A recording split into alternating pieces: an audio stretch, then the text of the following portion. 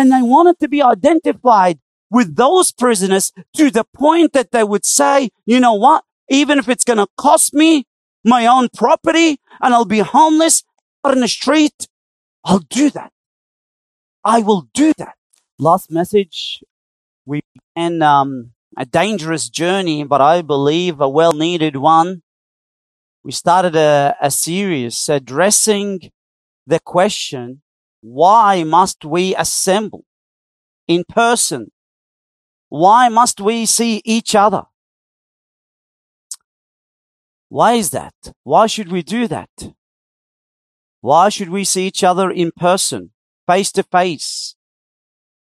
We want the Word of God to speak with all authority into our hearts upon this subject. And we want to be like Samuel the prophet when he said, "Speak, Yahweh, for your servant is listening." If you recall, last time we studied these 3 kinds of imperative commands that in no way could we obey them genuinely, in depth of those commands, unless we assemble and see each other in person. And what I want to do is I want to go through those commands again, just as a way of reviewing them. And we want to go even deeper than last time. And I do want to ask you to turn to 1 Peter 5, verse 2. That's the first kinds of commands that God has given us that we've got to obey. And in 1 Peter 5, 2, the scripture here is addressing elders directly. And it says, shepherd the flock of God. We are to take care of the bride of Christ voluntarily, eagerly, leading them by example. Now how? How do we do that? How do we lead? And the flock is to follow our example if we don't see each other in person. How do we love you with the love of Christ? Guide you step by step, leading you to Christ, who is our green pasture. How do we do that? How do pastors and elders say with Paul the apostle, as in according to Galatians chapter 4 verse 19, when he said, my children, with whom I am again in labor until Christ is formed in you. In labor, meaning in anguish, in severe pain, so much pain as though a mother is giving birth to her child. How do we do that? Through Zoom? SMS? If we are to shepherd the flock of God biblically, genuinely, then we must see each other in person. Now, what if I go to prison? What if the police comes in and takes me and fines me and I end up in jail in obeying this command just because I'm counted as a criminal in the sight of the government? Well, verse 4, have a look. There's a great and awesome incentive here. And it says this, when the chief shepherd appears, you will receive the unfading crown of glory. Who's the chief shepherd? Christ. Christ is the best of the best shepherd. And when this awesome and great shepherd appears, when he shines out of the sky and receives me to himself, because he is the best shepherd, it says he will reward me a glorious crown. Great. Not just me, all the elders that want to be faithful in obeying God's commands. Who wouldn't want to receive such a glorious crown from the Lord Jesus? And brothers, if I were to lead by example, then do you know what I should say in a lot of this? I should say, Lord, all I want is you, Lord. And to please you is the passion of my heart. And so if it brings you pleasure, Lord Jesus, that if I shepherd your flock faithfully even to the point of imprisonment, you will give me a crown of glory? Then let me shepherd your flock till the last drop of my blood. Let me spiritually take care of your bride, nourishing her, building her up, even if my bank account is depleted, or even to the point that I'm thrown like a homeless beggar in a street or in a prison. Why? So I can receive the fattest, glorious crown from his gracious hands. Right? And that's what it looks like. If I would lead by example, if Ralph and I would lead by example, this is what it ought to look like. We also looked at submission to the elders. Please turn to Hebrews 13 verse 17. Hebrews 13:17. And it says, obey your leaders and submit to them. Some say, well, all right, well, I'll obey them and I'll submit to them virtually. But why does the text say that you've got to obey and submit to your leaders? Why? Read the text. It says this, for they keep what? Watch over your souls. It's your souls that are at stake here. Do you believe this text? Is this not the word of God? How important are your souls to you? Are they just merely virtually important? Or are they really important? Did not Jesus rightly say, for what does it profit a man to gain the whole world and forfeit his soul? What would you gain if fear of suffering or sickness that no elders are really watching over your souls?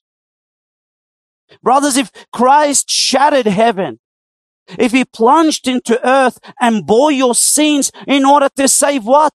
Your souls. If Jesus, the Son of God, deemed your souls to be so treasured to him, so dear to him, that he didn't even let suffering or devil or death hold him back from rescuing your souls. That's how precious your souls are to Jesus Christ. Then shouldn't your souls be equally precious in our eyes? I mean, if Jesus never put a price tag when he redeemed your souls, then what price tag would you put to not let your elders watch over your soul? And if we don't put a price tag on our souls, we cannot reduce our submission to only be virtual, can we? Let me put it another way. Let's continue reading the text. And it says there, the last part of the text, it says, let them, that's the leaders, that's the elders, let them do this with joy and not with grief. Why? Well, this would be unprofitable for you. What do you mean unprofitable for you? I mean, it's going to cost me financially. It's going to cost me health-wise. What do you mean it's not going to be unprofitable for you? It means your soul. It's not going to be unprofitable for your soul. Right? That's what it says. Meaning, if you're going to settle for virtual obedience, for virtual submission to somehow virtual elders in such a way that they will watch over your souls virtually, you should expect that we'll be able to lead you with joy and not with grief. And if we're not going to be able to be joyful over watching over your souls, and it's not going to be profitable to your souls, is it? But if you say, if you speak to Christ and you say to him, Lord Jesus, you redeemed our souls. You bought our souls with your blood. And now, because we are regenerated and He's given us a new heart, new desires, we are to love you with all of our hearts, all of our strength, and all of our souls. Our souls are yours, Jesus Christ. And since you entrusted our souls to elders, then we are not going to virtually, but really submit to the elders. How? Being there in person, interacting with them, and they are with you.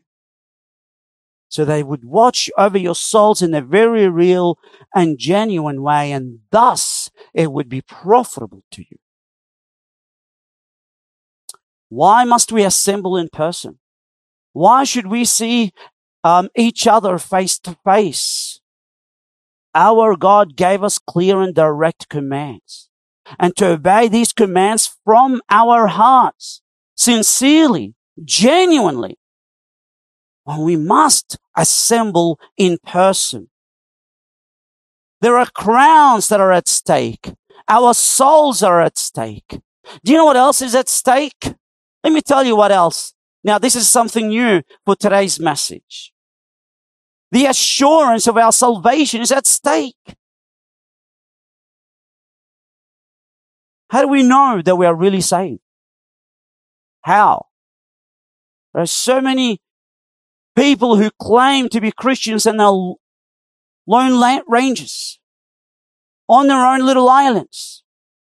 And they say, I know and I know and I know that I'm a Christian. How do you really know that you're a Christian? Let me give you a couple of more imperative commands from the scripture. Imperative commands. And I'm going to prove to you that in no way are we ever able to obey these imperative commands unless we assemble, unless we see each other in person. 2 Peter 1:10. Here is an imperative command. And Peter says, therefore, brethren, be all the more diligent. That's a command. Be all the more diligent to make certain about His calling and choosing. Another one like it in the same category. He says in 2 Corinthians 13:5, test yourselves. I believe this is, 2 Corinthians 13:5. Test yourselves to see if you are in the faith. What does that mean? He continues and he tells you what he means. Examine yourself. The scripture gives us an unmistakably clear kind of commands that we must examine whether we are truly saved. Now, why? Why does the scriptures do that? Is it because God wants us to be so paranoid? No way. Now, our good Heavenly Father, He loves His own people and He doesn't want it to be paranoid. He doesn't want you to always doubt whether you're truly saved or not. He doesn't want that. But why does He do that? Why does the scripture command us to examine if we are truly saved? Let me tell you why. Because it is possible to be deceived thinking that you're a Christian when in actual fact you're not. Thinking that you're going to heaven when in reality you are in a V-line train heading to hell. It is possible, brothers and sisters, to call God my Father and I'm still a child of a devil. Many of us know this terrifying passage.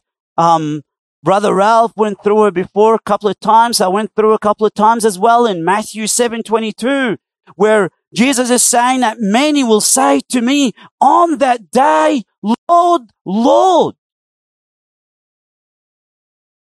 Are these people, they're not atheists.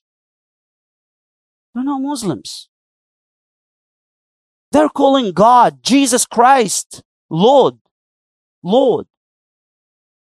Not only that, They believe that they worked hard for him tirelessly. They say, did we not prophesy in your name?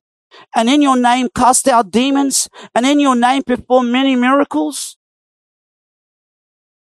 God, if anybody's going to go to heaven, it's us. We worked hard for you.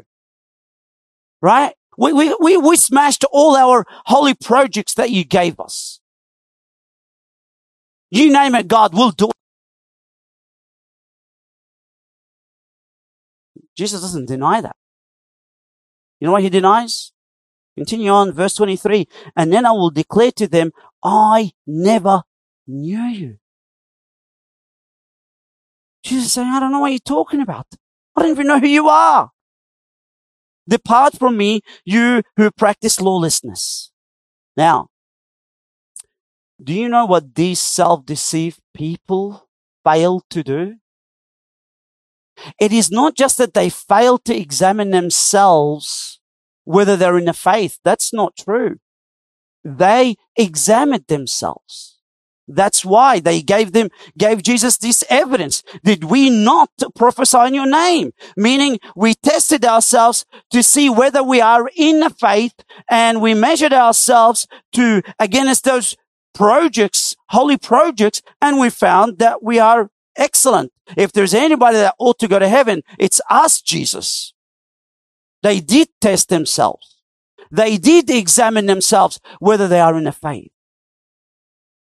But they didn't do it biblically, did they? They weren't really genuine in really testing themselves whether they are in the faith. And that is the point of what Jesus is saying here. How? How do we really, biblically, obey this command, these imperative commands that I've just shared with you? How do we examine ourselves to see if we are truly in the faith? How do we do that? How do we know if we are saved? I prayed the sinner's prayer and I asked Jesus in my heart. We know that this is hogwash. It's not true. Oh, no. When I sing Amazing Grace, I just feel with, some chills through my spine. So I get goosebumps every time I sing together with the body of Christ. Really? Where do you get that from? Where in the scripture do you see that that's how you ought to examine yourself, whether you're in the faith? Please go to 1 John chapter 3. Have a look at verse 14. Let us all pay attention to the words of the Apostle John as he tells us how we can tell if we're truly saved. And John says this, 1 John 3:14. He says, we know that we have passed out of death into life because we read good theological books. Is this what it says? No? Let's try it again. We know that we have passed out of death into life because we like to sing Christian songs. It does not say that. Because my daddy was a Christian. Because I was married to a born-again believer. No. Because I memorized the scripture off by heart. No. What does it say? Because we, what? Love the brethren. He who does not love abides in death. Do we love the brethren? ? That's the point. Our commitment to love the brethren validates or falsifies our claim whether we are truly saved, whether we truly put our trust in Christ. Well, someone might say, well, yeah, I understand that. That's true. I get this. But you know what? when I get locked down, and I'm at home for many weeks and many months, and while I'm sinking in my beautiful warm couch and I have hot coffee in my hand, I tend to send a text to my brethren, maybe perhaps a quote by Spurgeon or this or that, and I make sure at the very end I put XX00XYX and I love you. I mean, isn't this the love of the brethren that John is talking about? And if that's the case, then I must be a Christian. Right? I know it sounds funny, but it does happen, does it not? Let's drop a couple of verses to verse 16. Let's see what John had in mind. We know love, right? By this. He, that's Jesus Christ, laid down his life for us. And we ought to lay down our lives for the brethren. Love does not mean I sit on my beautiful warm couch and send texts. We can go ahead and do that. That's great. But that's definitely not what John had in mind. Right?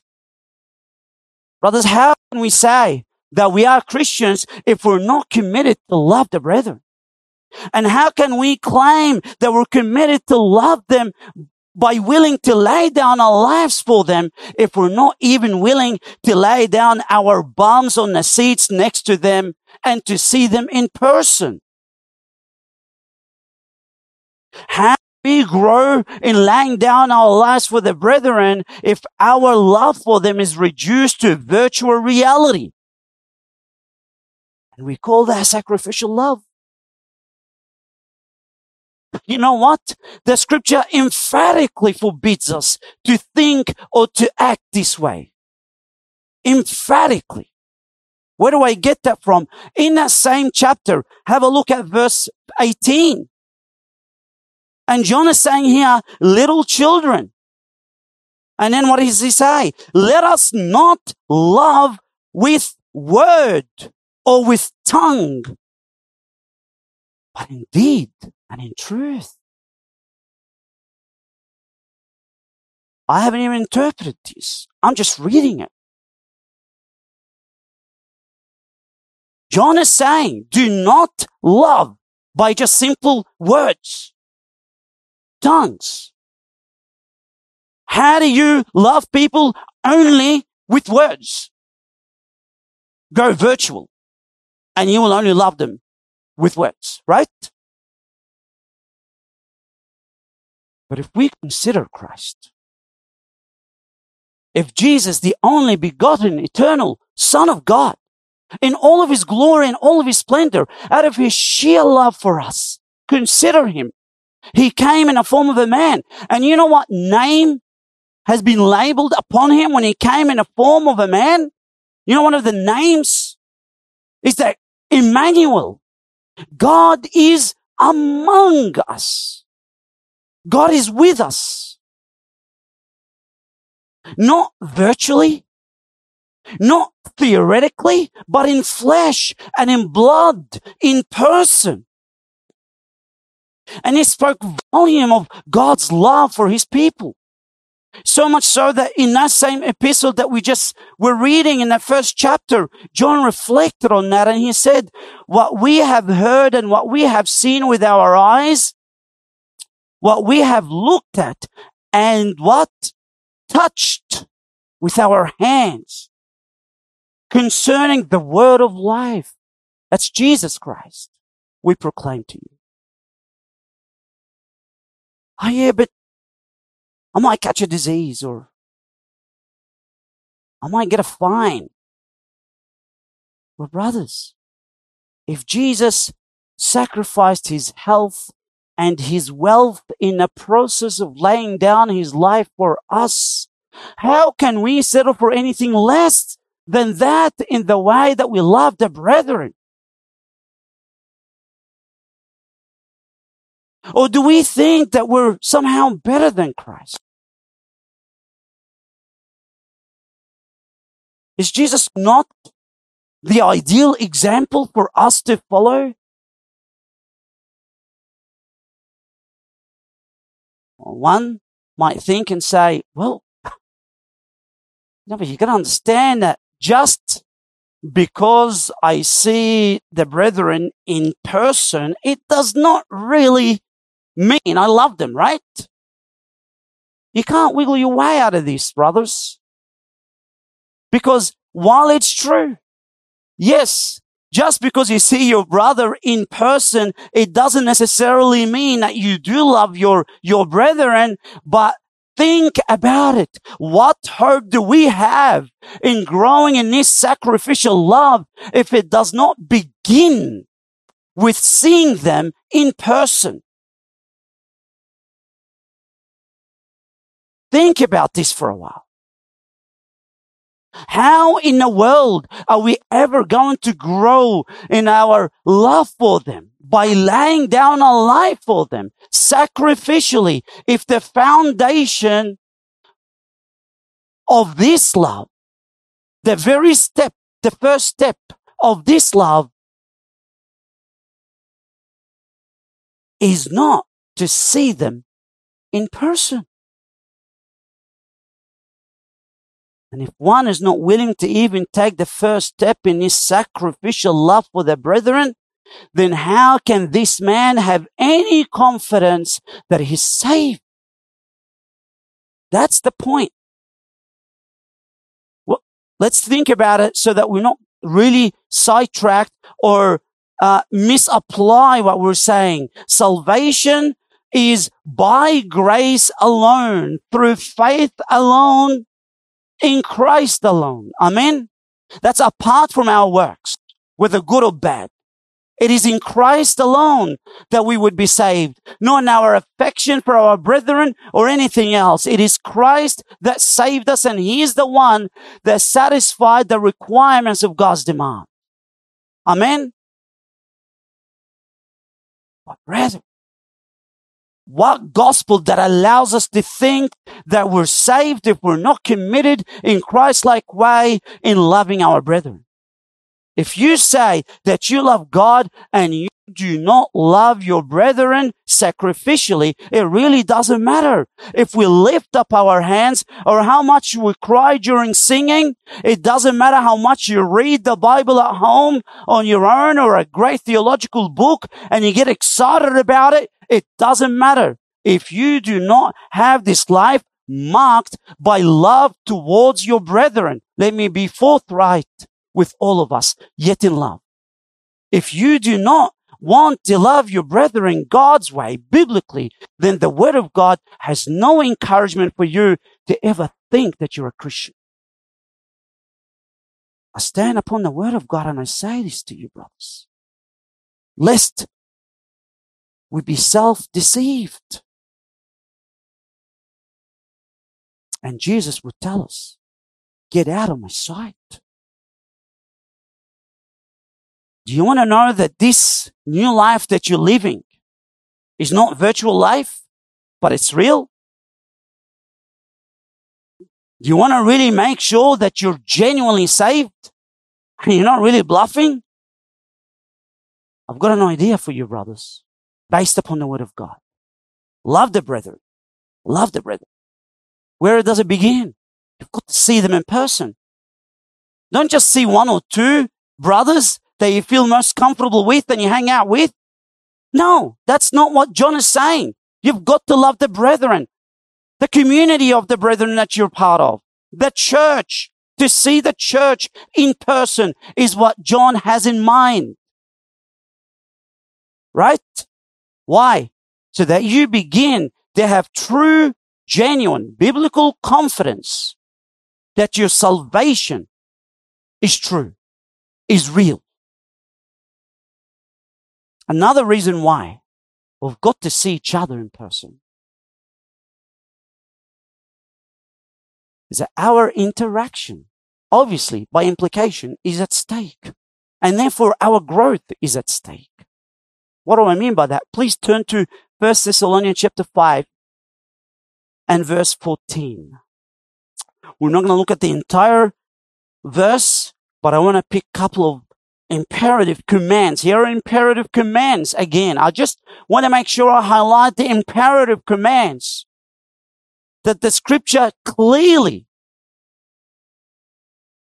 demands upon us, that we've got to obey them from our hearts. In 1 Thessalonians 5:14, it says, "We urge you, brethren, admonish the unruly, encourage the faint-hearted, help the weak, be patient with everyone." Paul here is saying, we urge you, we plead with you. Please do this. Now, who is he urging here? The pastors? The music leaders? No. Your online favorite preacher? No. We urge you, brethren. Now, which brethren? In the first verse of the first chapter of this book, he tells us who he has in mind. He says, to the church of the Thessalonians. It's those members of the church of Thessalonians. It's all the members in this church. And he's urging them to do what? Let's have a look at a couple of the imperative commands. First, to admonish the unruly. What does it mean to admonish? It's to warn, to teach in a forthright manner, to reprimand, to rebuke someone. Right? That's what admonish means. Now, to rebuke who? The unruly. So the idea here is that you have someone who's stubborn, he's out of line, one who's kind of bullheaded, and you're meant to give a serious advice to get him back in line. That's what it means, admonish the unruly. And obviously the purpose here, as we see across all the scriptures, it is not for the pleasure of admonishing. You know, you flex your muscles of how assertive and confrontational you are. That's not the purpose. What is the purpose of even admonishing those that are stubborn? To restore them back. Right? That's what we want. For people to be restored back. It's not to break their will. It's not to crush them with severe judgment. It's in order to bring them back to Christ. It's like someone crossing the road and there's a big bus coming, is about to hit him, and that poor guy can't see the bus. What do? You're not going to come with gentleness. You're going to be assertive. You say, hey, man, get out of the road. You're going to get hit by the bus. Why do you do that? Because you want to make sure that he's saved. He's restored. Let me give an example. Might come to someone and say, hey, brother, I don't think the way you spoke to Michael is the right way, man. You know, it's not really consistent with the gospel of Christ that we're commanded to live out, right? I mean, brother, have you forgotten that once we receive Jesus as Lord and Savior of our hearts, that it demands upon us that we've got to deny ourselves and carry the cross and follow Christ? And since this is true, brother, you've got to make sure that you don't go and curse Michael. You've got to bless Michael. That's what it looks like to admonish the unruly, right? The unruly. Now, be reasonable, brothers and sisters. Be reasonable. How far can we go in admonishing a stubborn brother? A stubborn brother. And still think that somehow we're going to have a positive impact upon his life without getting to know him in person. Deep, personal way. Where we would engage with him face to face, in person, so that we would earn our credibility to be able to speak to him in such manner. Let's go even further. That's not enough. Let's have a look at the second imperative. Encourage the faint-hearted. He's going now to the polar opposite, and now you've got faint-hearted. Those who are completely worn out because of some trial in their life. And this trial perhaps is so severe that it's weighing heavily upon their chest to the point that they can't even breathe. Maybe facing death of a loved one, or loss of a job, or maybe just severe tension in some relationship at home, and it's depleting them from energy, and they just feel like they just can't go on anymore. And we're commanded here to comfort these brothers, to cheer them up, like to get behind them and give them that boost so they can get back on their track. How do we do that? How do we comfort them? How do we be compassionate and encourage them? What do you think Paul had in mind when he said that? By social distancing?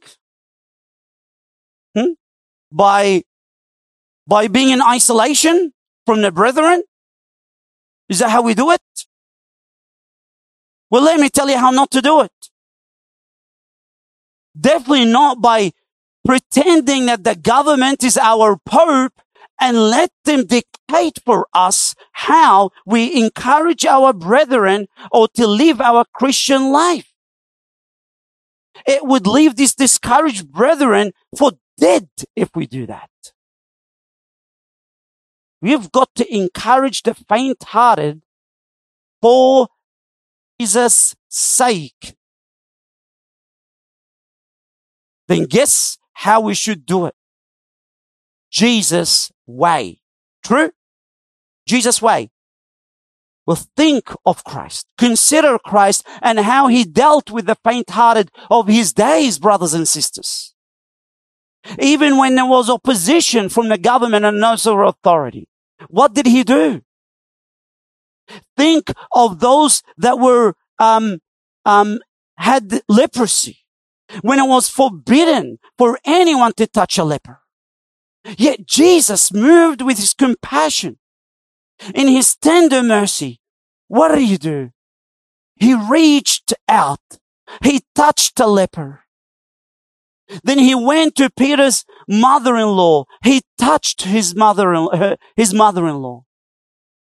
And what about on the Sabbath, when a woman who was so afflicted that her back was so twisted that she couldn't even look up? What did Jesus do? His heart bled mercy for her, and against the directives of the authority, even the officials who were there at that time.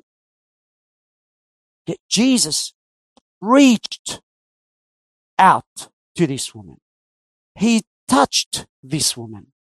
Then he healed her. Just like Jesus moved with pity and touched the coffin of the widow's son, and the blind and the deaf and the paralyzed, the faint-hearted of his days, because he's so compassionate. You understand, Jesus' heart is a heart of gold, brothers and sisters. Full of emotions, wonderful emotions towards the brokenhearted. And he touched him. Why? Because he wanted to be so close to them. He wanted to identify himself with them. That's why. And many times, brothers and sisters, that this tender-heartedness of Christ that is outside of this world is so inflamed so much. He is full of compassion to the point that it deafened his ears from hearing the voices of the directives of those officials, even to the point that it led him to die later on. And so should we encourage our brothers who have broken spirits. How do we encourage the faint-hearted? This is how we do it. We go to Christ on their behalf. We fill our minds with how tender-hearted Christ is. Intoxicate our souls with the compassion of our Lord. Fill our beings with clothes of how sweet, how kind-hearted, how gentle Christ is to the heavy laden.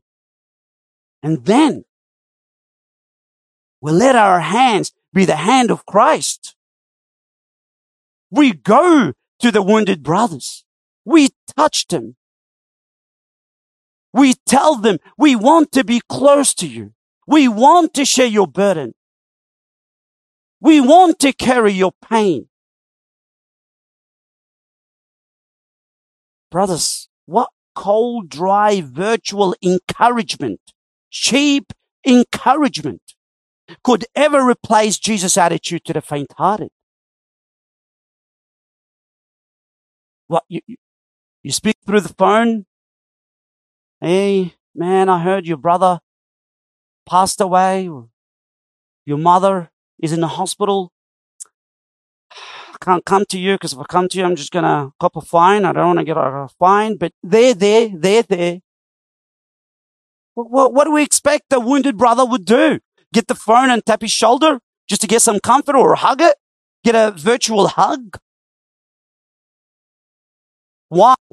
Just so that we follow the cruel directives of the government? Then we think somehow we've obeyed this command? Brothers, the world wants us to have a stony heart toward our brethren. Our governments wants us to give our cold shoulder to those who are hurting among us. And we think that this is okay. No, it's not. It is not okay. If it was up to the government, then our encouragement ought to be reduced to be a text, not a touch. An SMS, not a hug. A virtual smile, but not a real, genuine one. How can we accept this to be part of our Christian walk, and yet we think that we're growing to be more like Christ? No way. But what about my fine? What about my virus? What about me? Well, let me answer this by another question. What about Philippians chapter 2, verse 3, where Paul is saying here, do nothing from selfishness or empty conceit, but with humility of mind, regard one another as more important than yourselves. And what about verse 4? Do not merely look out for your own personal interests, but also for the interests of others. Yeah, but it's going to be a couple of $100 out of my pocket, man. Well, you don't have to turn there, but I want to show you how far people have gone in those days in order to comfort the brokenhearted. Hebrews 10:34. I mean, you can go if you like, but let me read it to you. And the writer of Hebrews, he says, for you showed sympathy. That's encouragement. To the prisoners. That's the faint-hearted. But at what cost? And he says, and accepted joyfully the seizure of your property, knowing that you have for yourselves a better possession and a lasting one. Therefore, do not throw away your confidence, which has a great reward. Brothers, in those ancient days, early Christians went so far to encourage their brethren to a point that they were willing for their properties to be seized. By whom? Someone who hates them and the next to? No, who seizes properties? The government does. And they wanted to be identified with those prisoners to the point that they would say, you know what? Even if it's going to cost me my own property and I'll be homeless out in the street, I'll do that. I will do that. Much less $200, $50, or sorry, $5,000. Who cares? Why? Where do I get that from? How do I get such zeal, such passion? Look what he says. Knowing that you have for yourselves a better possession and a lasting one. They counted God to be faithful. What does that mean? If I would lose my property because I'm obedient to God's word, God is faithful. He will reward me. He will do it.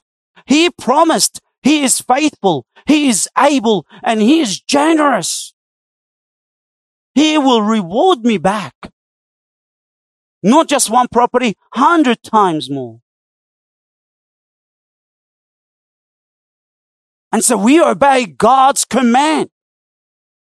Even if we're thrown out in the street or in jail. Why? On what basis? On the basis of this, God is faithful. He will reward us, brothers and sisters, if we endure in obeying His commands from our hearts. So as we come to the end, let me just ask that question again and simplify the answer. Why should we gather? Why should we see each other in person? Well, if all that we want is just to tick some boxes, so to earn some brownie points from God, if our idea of Christianity is external, superficial obedience to God's command, no depth, nothing else, just an eggshell that is empty of substance, easy. Offer God lip service by turning our worship into a virtual worship. Obey the letter of the law, but not the spirit of the law. Let our love for one another to only be words and in tongues. How do we do that? How do we have our love limited to only in words and in tongue, but not in deed and in truth? So that we would be superficial worshippers, pretenders, hypocrites. How do we do that? Let your love for your brethren be defined by sending a text here, an SMS there, and virtual reality everywhere. And we congratulate ourselves for being the greatest Pharisees of our days.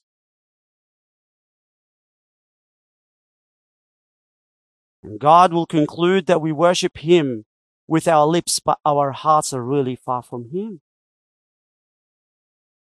But brothers, let this kind of worship be for Muslims, for the Hindus, for those who don't know our Lord and Savior Jesus Christ. We have a great Savior who died for all of our sins, and He is our perfect substitute. And in His death, in His coming, in His incarnation, being among us, He showed us what love really looks like. Brothers, we don't have to try to be superficial so that we would earn brownie points from God. Christ gave us His righteousness. We stand perfect, blameless in His sight, God's sight, because of Jesus' righteousness that He's given us. So throw away this concept of superficial worship. And furthermore, brothers and sisters, we have a good God, a great God that when He saved us, guess what He did? He engraved His commands not in tablets of stones, but where? In our hearts, the flesh of our hearts. Why? Because He desires us to worship Him not externally, but in spirit and in truth. Do you want to be sincere worshippers of God? Don't we want to be children of God that want to please their Heavenly Father with a heart that is filled with gratitude? Then we've got to obey God's commands. Not virtually, but genuinely. What does that look like? Elders, we've got to shepherd the flock in person. The flock they've got to submit to the elders genuinely. Really, in person. And if we want to examine our salvation, we've got to love the brethren genuinely. And we've got to encourage the faint-hearted, not the government's way, but Jesus' way. Amen? Well, Christians, because of the current tension, they disagree with many things. They disagree with Romans 13. They disagree with 2 Peter chapter 2. They disagree with a lot of passages in the scripture, and everyone's got his own opinion. But let me tell you one thing I agree with. God is sifting his church. And you know what else they would have to agree with? When God is sifting his church, he's got those who worship him virtually and those who worship him in person. No one can disagree with that. Now, what church would we want to be for Jesus' sake? Which one will give more pleasure, glory, honor to our God? That's the bottom line.